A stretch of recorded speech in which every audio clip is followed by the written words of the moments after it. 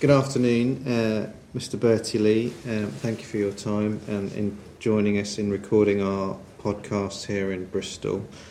Just by way of introduction, Bertie, you are a solicitor, past president of the Medical Legal Society, chair of NCPOD, and an honorary fellow of no less than 3 colleges, including the Royal College of Anaesthetists. My name's Sumit Das. I'm a paediatric anaesthetist in Oxford. And if it's okay with you, I'd just like to start chatting about the various legal landmines you've been discussing earlier today. So anaesthesia is incredibly safe these days, and in legal terms, are we in many ways a victim of our own success? Yeah, some things are inevitable. It's a change in the secular landscape within which you work. I quoted my talk this morning, Beecher and Todd, which I think is the most important article for any young anaesthetist to read. In 1954, they reviewed the mortality in top well-funded American institutions between 1946 and 1954, time when the NHS was born. The mortality from anaesthesia alone, not people who were ASA 4 or 5 and barely expected to survive their disease, but from anaesthesia alone was 1 in 1,000. Now it's 1 in 1,000,000. It's 1,000 times rarer. That obviously should cause the population, when someone dies of anaesthesia, to rise up and give thanks for the 999 who've been saved. That's what you'd expect to happen in any rational circumstance. But that's not the way people are generally. Such a change in the background leads to an adjustment of expectations. And people were not surprised when someone died of anaesthesia in 1946. Today, they are very surprised. What is slightly different is that there's a change also in the expectations of society, and that's much harder to understand. I quoted a case that one of my partners was doing this week, where a patient died, committed suicide, having been seen by psychiatrists. The family were outraged and angry. And that is a radical change, which is harder to explain. When I started doing this work, if someone committed suicide had not long ceased to be a crime anyway. But also there was a sense of shame. The family of someone who committed suicide felt ashamed themselves. They felt they must have let the patient down.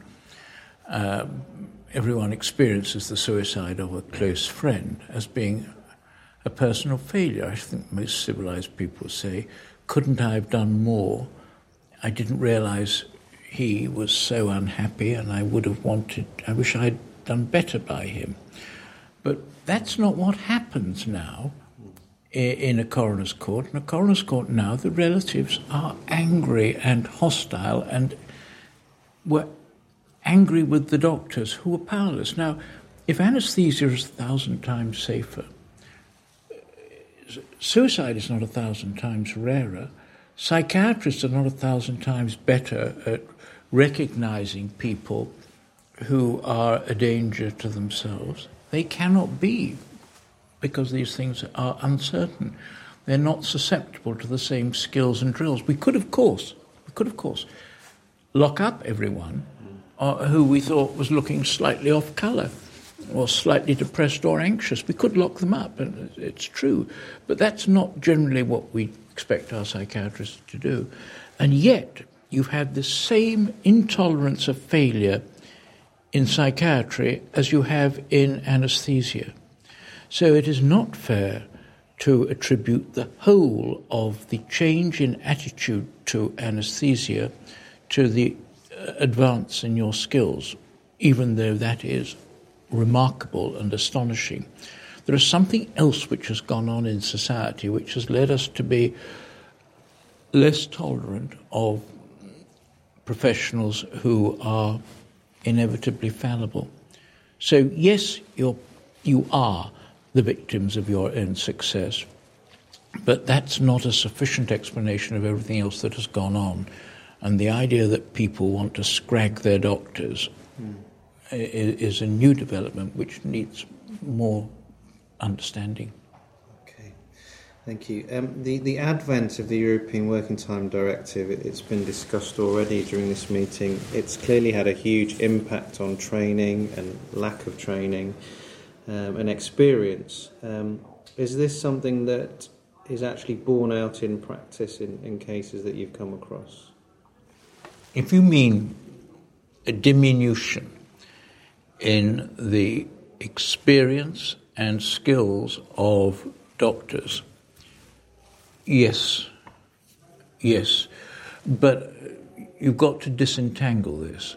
The European Working Time Directive came in at the same time as Kalmanisation, when we reduced the number of years that doctors were to train, because trainees became more expensive, and our inclination to expose ourselves to inexperienced doctors diminished.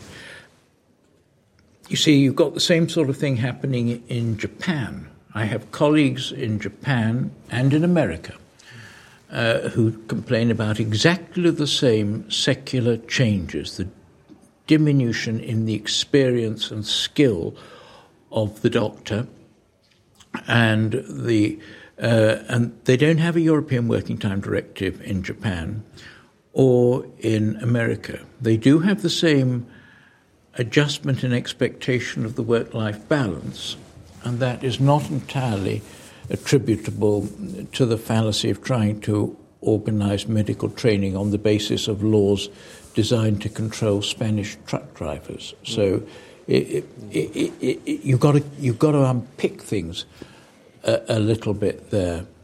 But certainly the diminution in the commitment to long-term relationship between doctor and patient and experience is profoundly important. We made it worse with the 2003 consultant contract, which I think was far more damaging than the Working Time Directive.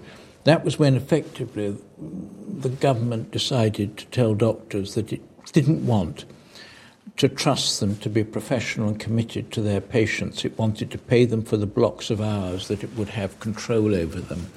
And it did pay very substantially to get that control. And then they found they didn't have the money to pay the doctors for the blocks of time they were buying off them, and they lost. So now you have a doctor who's expected to work for 10 PAs a week, and goodness gracious, they do. They used to work in the evenings unpaid. They used to come in at the drop of a hat if there was a patient in need. Now they say, am I being paid for this? So that's another development which has nothing to do with the Working Time Directive. Another background secular change doesn't affect anesthesia quite as much as other aspects of medicine, but it used to be the case that a junior doctor worked for 120 hours a week, yes. But the patients weren't so sick, and the patients were around for a lot longer, so that the doctors learnt to understand the natural history of disease. They learnt to understand, to recognize patients who were not well, who were not right, who were not proceeding as expected, just from being around them for a lot of other time. Yes, it's true that the junior doctor's time was often being wasted, and they were often being treated as cut-price, cheap staff doing things which had nothing to do with training. But through their skin, they were absorbing a much more profound understanding of the natural history of disease, and that has been lost. So the Working Time Directive is one part of a complex picture, all pointing in the same direction, which is a diminution of the understanding of doctors of the diseases they're treating. So sort of following on from that, most new consultant contracts are sort of 9 to 1, 9 PAs, 1 SPA. What advice would you have for a brand new consultant just embarking on their career to try and avoid getting themselves into hot water? You're going beyond my pay grade. Sorry, it would be impertinent of me to advise doctors as to how they should proceed, other than in the most general terms. You should only be doing things that you're confident you've been trained to do. And if you don't think you've been trained to do something, except obviously in an emergency, you shouldn't be doing it. It's as simple as that. You've got to realise that the public's toleration of failure, the public's expectation of you, is much higher than ever before. Yeah. And I don't think I can go much further than that. No, you've got to remember you're responsible for your own actions at all times. Are you the right person doing what you've been asked to do? Okay. Just changing tack slightly, we're all heavily locked into appraisal and revalidation these days. And I think I mentioned to you there was a recent high-profile case in the courts. And in the defence, it was the lack of engagement of one of the anaesthetists in the appraisal process was said to... a comment was made that should have been a red flag to the trust, that this person wasn't engaging in appraisal. This was an expert witness, and they made the comment that he met the standard of a locum, but not for the role he was fulfilling at the time. And I just wondered what your take was on these comments. Well, in fairness, that prosecution failed comprehensively, and the judge threw it out and rejected that evidence. But what I think the case shows is that when things go wrong, you can expect a very critical and not always fair eye to be cast over things. You see, not only was that prosecution trying to prove that the doctor had done something criminal, meaning not just negligent but atrocious, it was also trying to prove that the employer had a corporate responsibility for that person, and to try and identify something which makes management responsible for a doctor, you obviously look round at whatever may be available, and the expert witness there chose to use appraisal for that purpose. The weapon fell apart in his hands because on those facts it wasn't right, apart from the fact the doctor hadn't done anything very wrong as far as the judge found. But as a weapon, I don't think that it was unreasonable of the expert witness to say that the one yardstick you could use was whether someone engages in an appraisal process. I honestly wonder whether most appraisals in medicine are fit for purpose, and whether they're very helpful in fashioning as formative processes in shaping behaviour or learning. I think they tend to be a tick box exercise far too often. But nonetheless, it is something whereby management...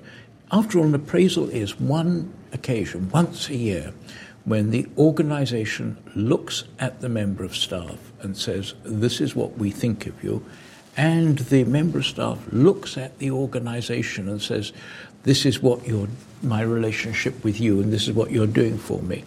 And for that purpose, it is potentially useful, but I think it's often a wasted opportunity, and there's an enormous pressure just to get appraisals done, because people are judged by appraisal rates. At my own trust, the Royal National Orthopaedic Hospital, we're very concerned to make sure that the appraisals are done. It's a high priority for the board.